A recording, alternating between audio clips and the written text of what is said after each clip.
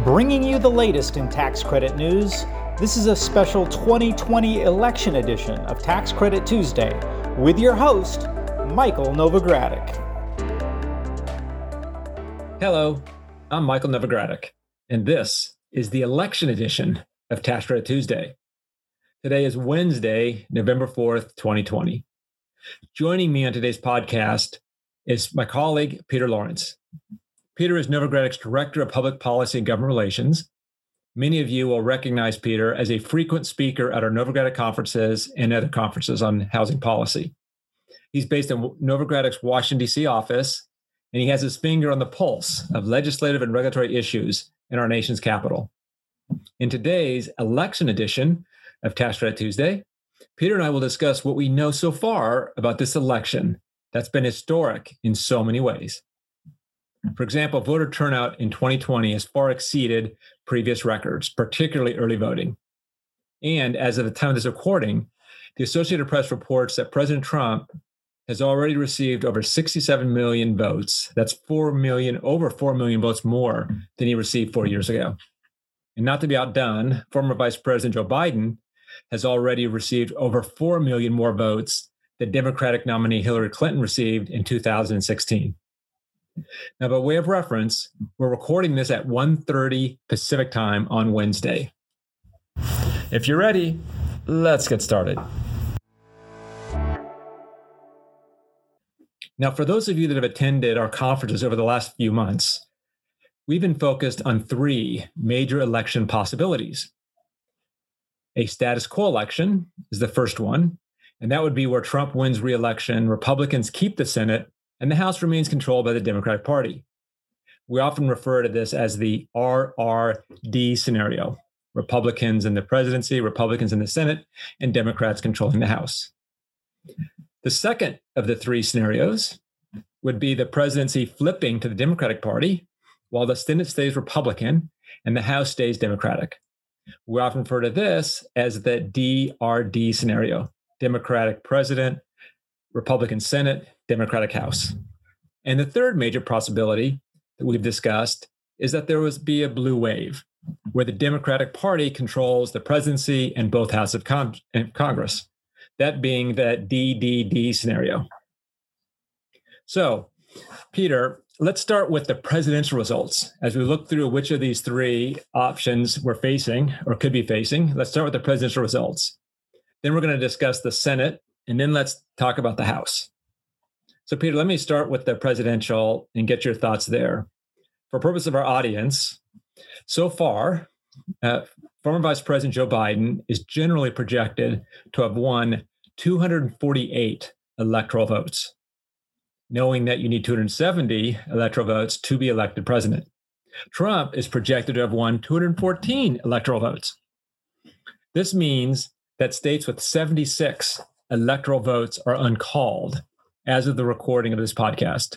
And those states are Nevada in the West, and in the South, North Carolina and Georgia, and in the upper Midwest, Michigan and Pennsylvania.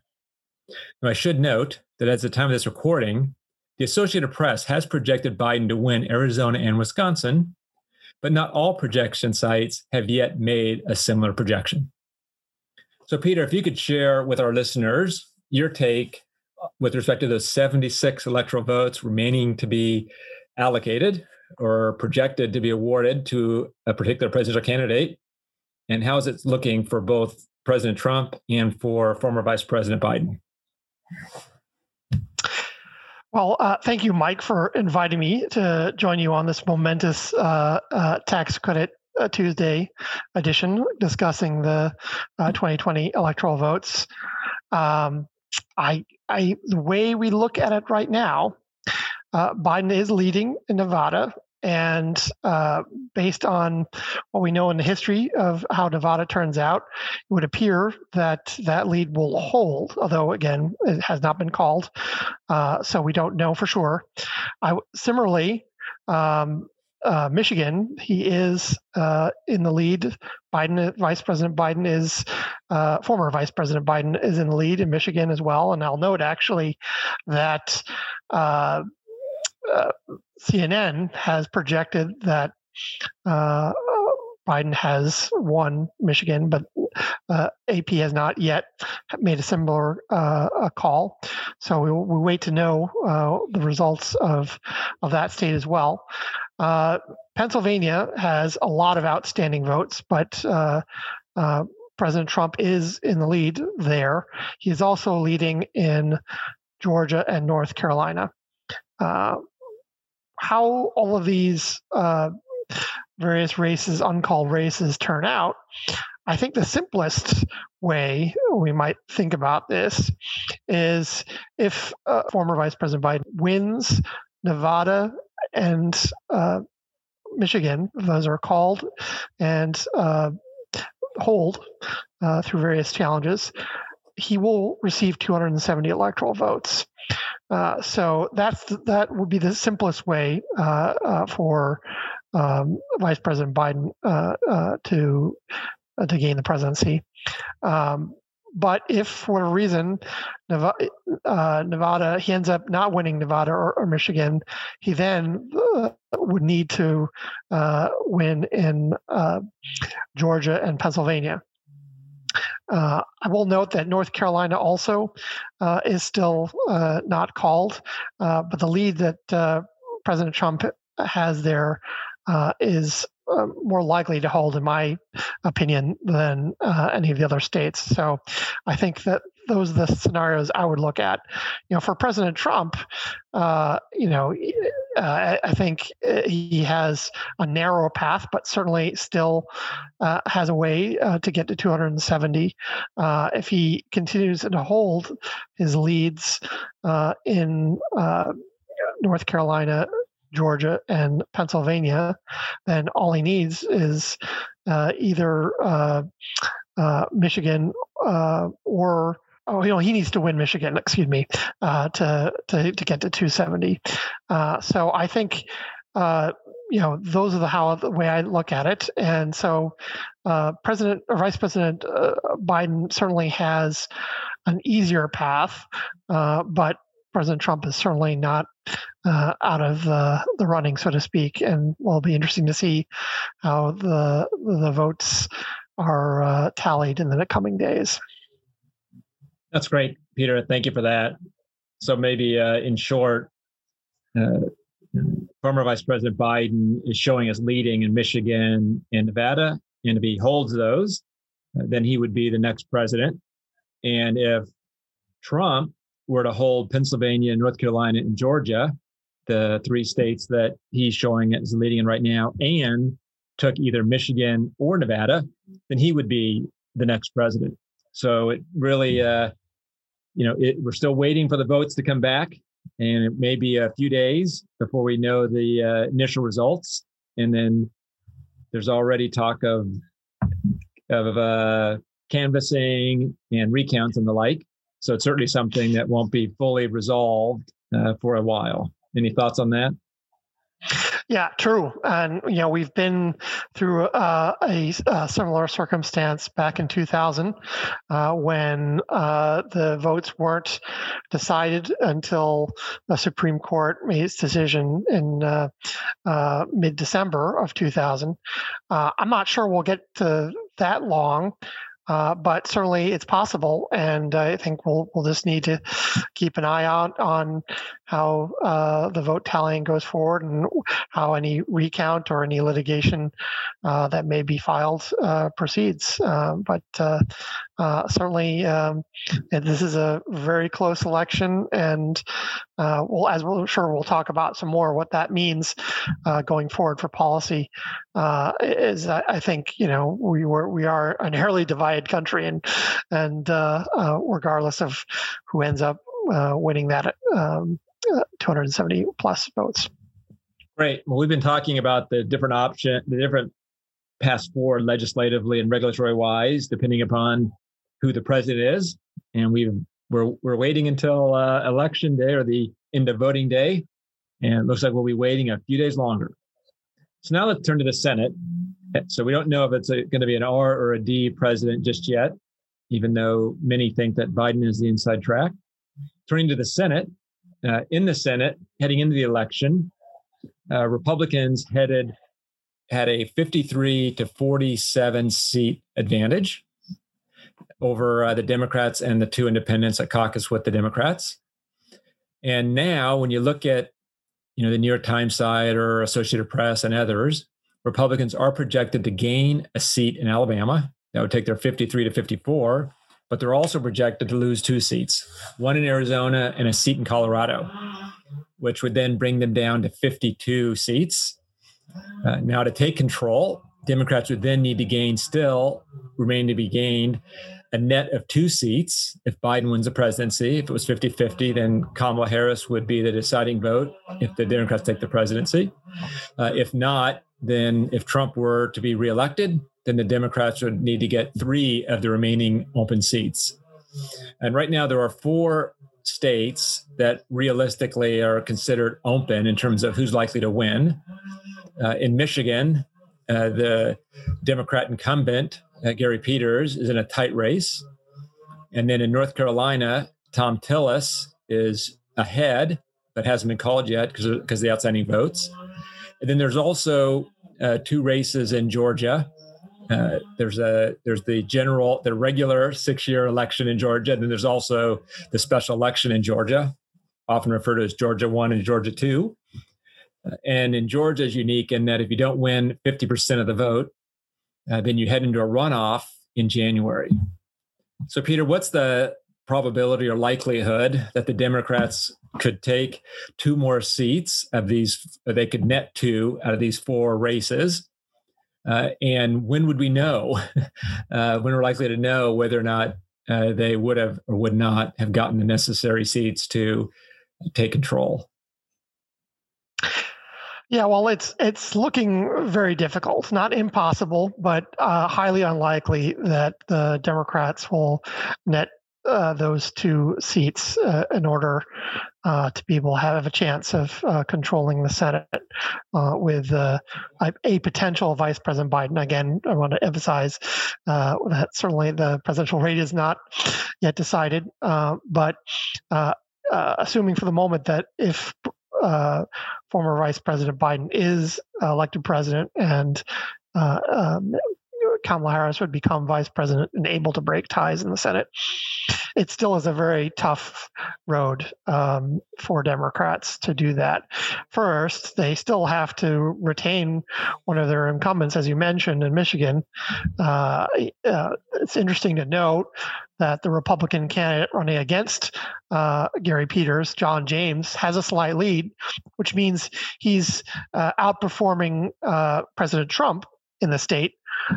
And that certainly would appear to suggest that he has a chance to survive, even if President Trump ends up not winning the state.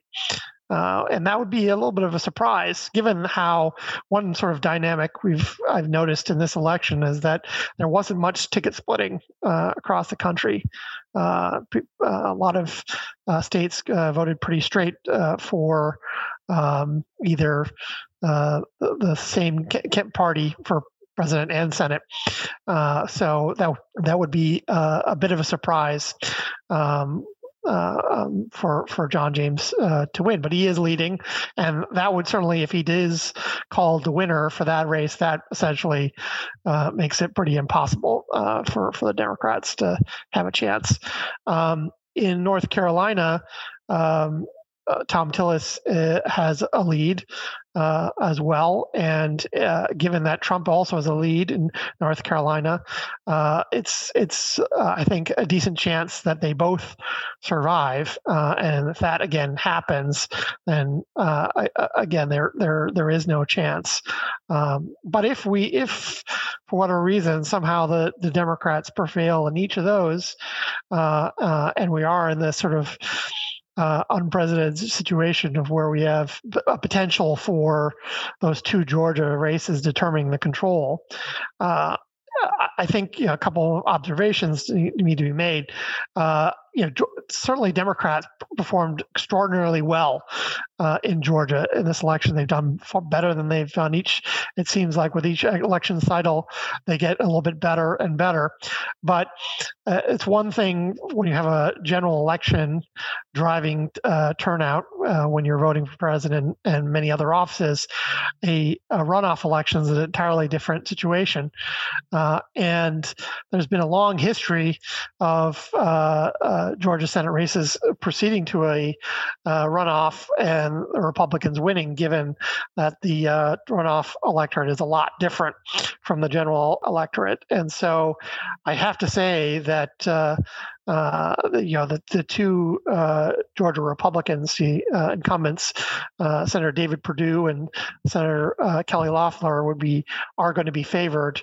I can imagine there certainly will be a lot of attention and energy if it could potentially determine the control of the Senate, but I think it would be really tough for Democrats to be able to do that. I mean, they essentially have to win every single one of these uncalled races, and that's always a tough order to do. And so, I don't think it's likely that we'll have a Democratic Senate. Thank you for that, Peter. Those are great insights.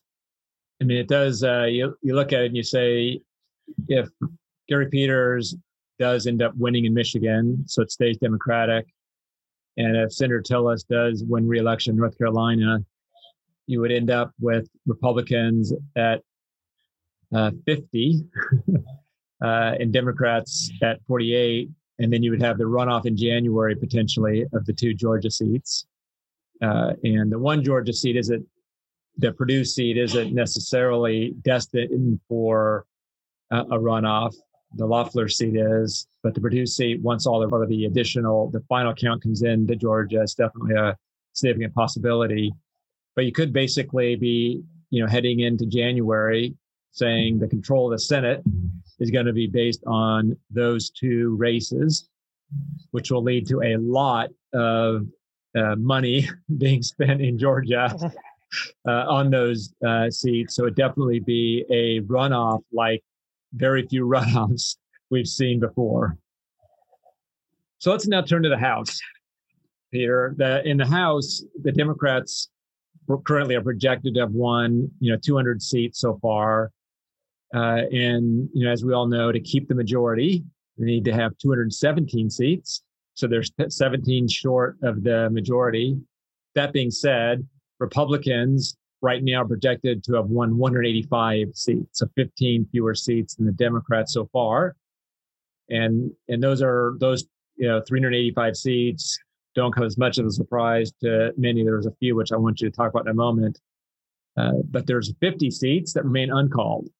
And with respect to that, Peter, maybe you could share your thoughts on those 50 seats uncalled.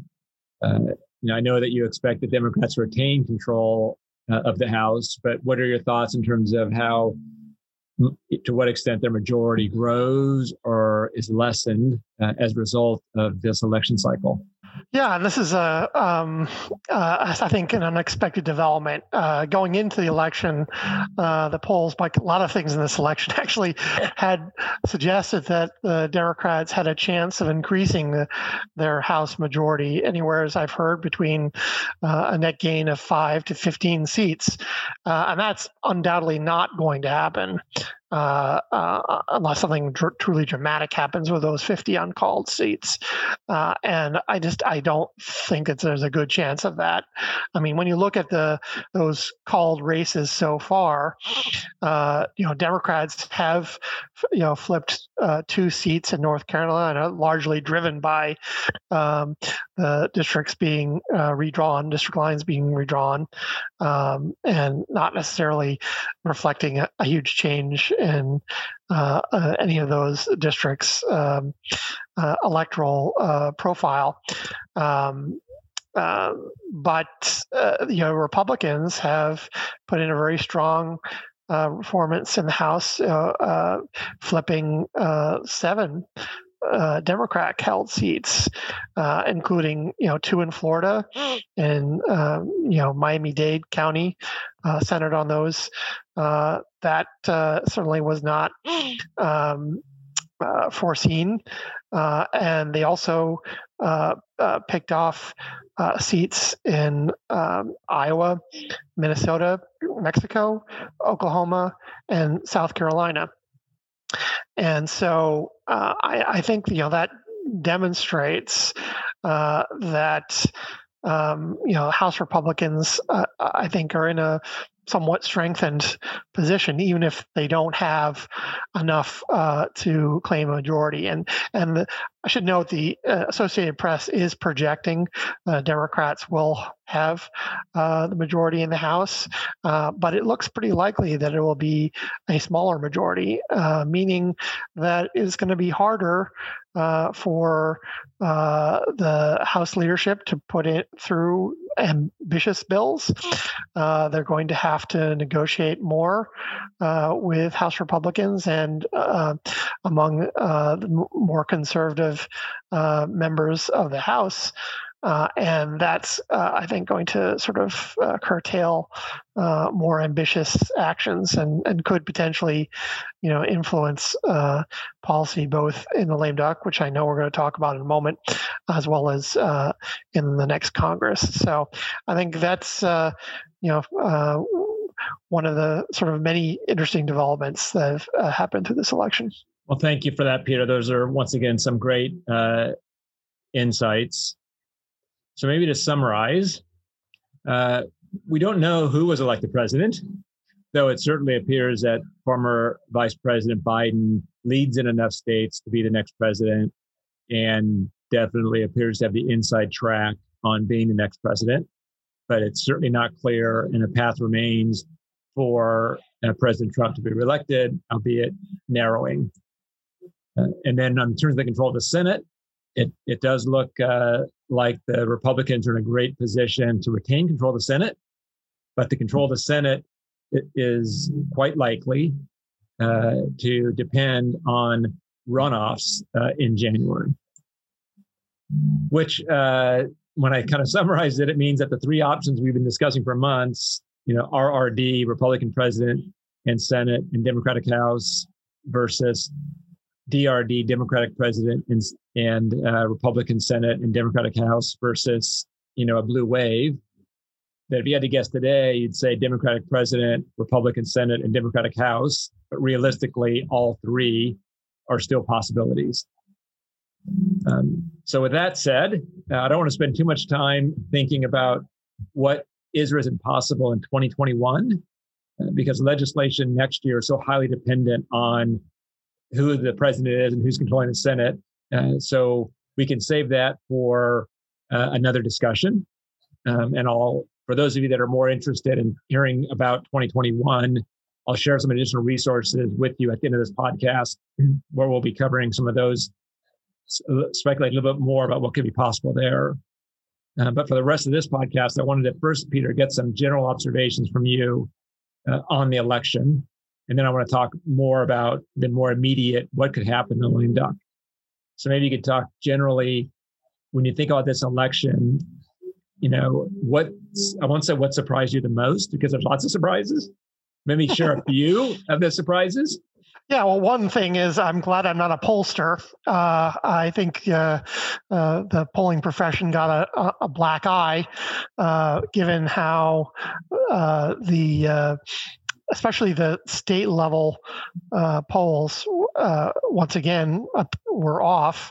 And I know there are some out there who say, well, the national poll was in the margin of error. But I think, the general impression going into the election, going into the final days, was that there was a wind at the back of Democrats, and that certainly did not turn out to be true.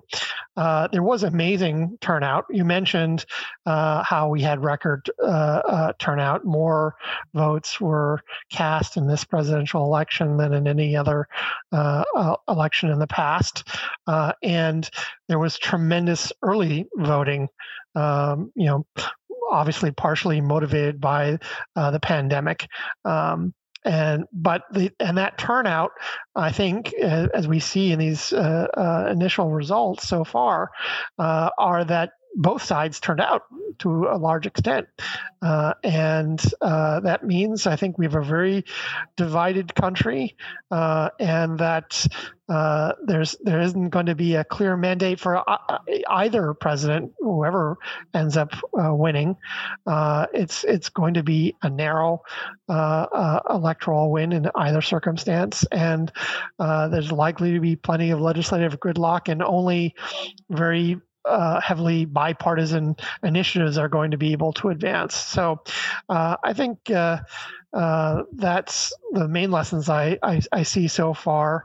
And I think that is going to impact how the decision making in the lame duck to a large extent.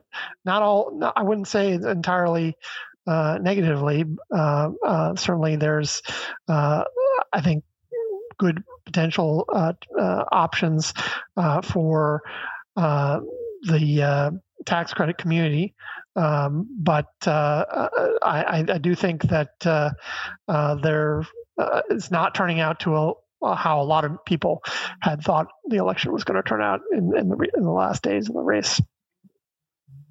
And certainly it didn't turn out the way most pollsters were predicting it was going to turn out.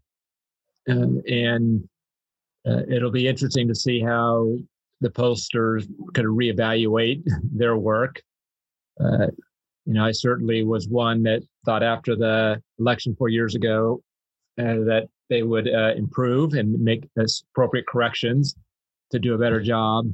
And it doesn't appear that they were able to make sufficient corrections to be adequately reflective. So it'll be interesting to watch that development. So let's talk about the lame duck session that's coming up. And as I mentioned, I'll share a bit more resources that we have available to think a little bit more about the impact of these election results in 2021, though we want to give a little bit more time for the election results to be revealed, to be a little bit more focused on what is impossible next year. But let's talk about the lame duck session, no matter what happens with respect to these election results and who controls the presidency and who controls the Senate. There's still going to be the current Congress, and the federal spending is authorized through December 11th. So we know there's this lame duck session coming up where we need to fund the federal government beyond the December 11th funding date. And there's also the COVID-19 relief bill. That's something that, we kept waiting to see happen before the election. And then now it obviously is happening after the election, if it's going to happen at all. So that's a bill that really needs attention. Americans need help. And then there's also a number of tax extenders, not the least of which is the new market tax credit. It's set to expire at the end of this year. And then there's other tax extenders as well. So maybe, Peter, you could share what is or isn't possible with respect to, funding the federal government sort of beyond December 11th, COVID-19 relief bill, and tax extenders, and any other tax provisions that we could potentially get in with the affordable housing community. We've been talking a lot about the 4% floor, and is that sort of a possibility in the lame duck? And I if you could share your thoughts on that. I know it's a long-winded question with lots of parts, so feel free to answer 2 or 3 of them and ask me to restate the 4th one. But it's to me, I wanted to spend a little bit of extra time here because we're going to be going into this lame duck session without a mandate, as you noted. Whoever wins the presidency clearly doesn't have a mandate. And there will be, recanvassing and likely some recounts. So that'll be dragging on. And then there'll be this aspect of control of the Senate, likely depending upon runoffs in January. And how does all that play in terms of getting bipartisan agreement to help pass legislation to help those in need and to keep the federal government operating? Yeah, it's a great question. And it does have all these complicated parts. But let me take a start and can elaborate further if needed. I think as we've discussed at our conferences and and other outlets, we've always noted that if you have a status quo election, which, if Trump ends up finding that narrow pathway to 270 and the Senate remains in Republican hands and the House remains in Democratic hands, that in some respects is the most ideal situation for a productive lame duck, because there is no legislative advantage to wait to the next following year if there is no sort of change in power. And there's a number of these pending items that need to be addressed. And Congress historically, in the context of a status quo election, has typically wanted to clean the deck and make sure we address all the to-do items for 1 year before proceeding to the next, in the beginning of the new Congress. So there is that dynamic that could be at play in the context of a lame duck. But even if, for example, as we've discussed, and it appears that Biden has got an easier path to 270, I still think to a large extent that there will be a desire by Congress to try to clean up and address to-do items in the lame duck rather than waiting. I think the House will look at the uncertainty with respect to the election and want to not necessarily bank all their legislative eggs, so to speak, on the prospects of a Biden presidency if there's a very contested election. And even if he is determined and recognized as the winner of the election in the context of the next couple of weeks before legislative action, I still think that there will be a desire, I think, among House Democrats to sort of move beyond, not to mention that if House Democrats end up losing seats, then it becomes easier for them to pass things with the current Congress as opposed to the future House. So I think there's a decent chance, and we did actually hear today that the current Senate Majority Leader Mitch McConnell, who was reelected yesterday, and as we've been discussing, appears more likely to remain as Majority Leader, did announce that he intends to bring up COVID-19 relief legislation in the lame duck, and so and we know that the House had plenty of discussions leading up to the election on COVID-19 relief with the administration. And I can imagine that those negotiations are, in the process of being essentially restarted. And I can imagine that Congress will want to advance. As you point out, much of the country is hurting to a large extent and probably cannot wait until the next president is inaugurated, and so I do think there's a chance that legislation will be considered. And McConnell also announced that he intends to bring up a full year, fiscal year 2021 appropriations bill in the lame duck session, and so. I can imagine that would be something that could potentially be considered in advance of the December 11th deadline to fund the federal government, and that provides one of the best vehicles for tax legislation, including tax extenders, as you mentioned, the new markets tax credit, or low-income housing tax credit provisions such as the 4% floor.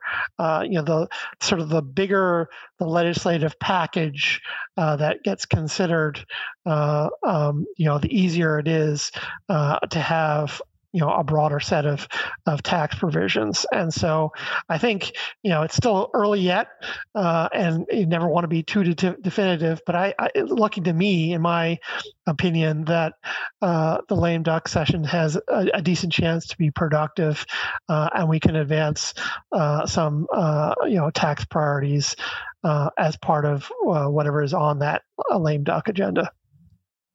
Great. Thank you, Peter. That was a very thorough answer. It's very insightful. I appreciate those clarifying remarks. And there's so much more we could be talking about. We could be speculating on if Trump were to be reelected president, who's staying in his cabinet and who might be moving on. And if Biden were to be elected president, who could be in his cabinet? And then similarly, what the regulatory policy is likely to be under a Biden administration versus a Trump administration. When we think about that, we think about opportunity zones, we think about Community Reinvestment Act, we think about Treasury regulations. There's so much that we think about in those various areas. We think about, the Department of Housing and Urban Development. We think about the Federal Housing Finance Agency and regulating Fannie Mae and Freddie Mac, and more and more and more.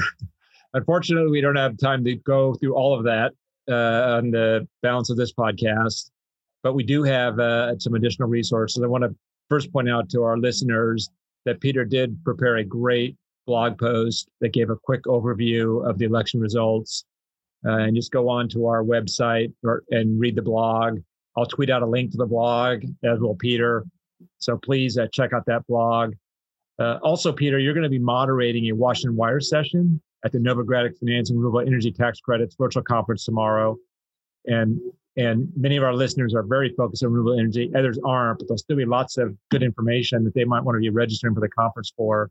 Maybe you could share a little bit about what they could expect to hear on this Washington Wire session tomorrow.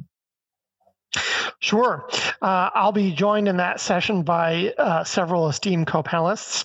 We'll have Aruna Kalyalam, who is a senior tax counsel for the House Ways and Means Committee majority and the Select Revenue Measures Subcommittee staff. That's where that subcommittee has jurisdiction over many of the community development tax credits and the renewable energy credits.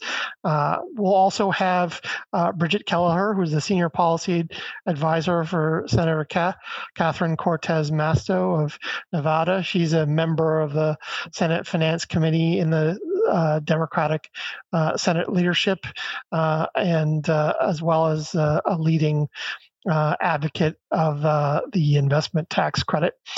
We'll also be joined by Jeremy Woodrum, who is the Director of Congressional Affairs for the Solar Industry Association, or SIA.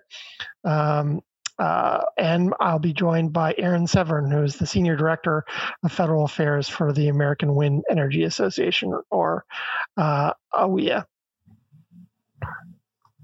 Great. Thank you for that, Peter.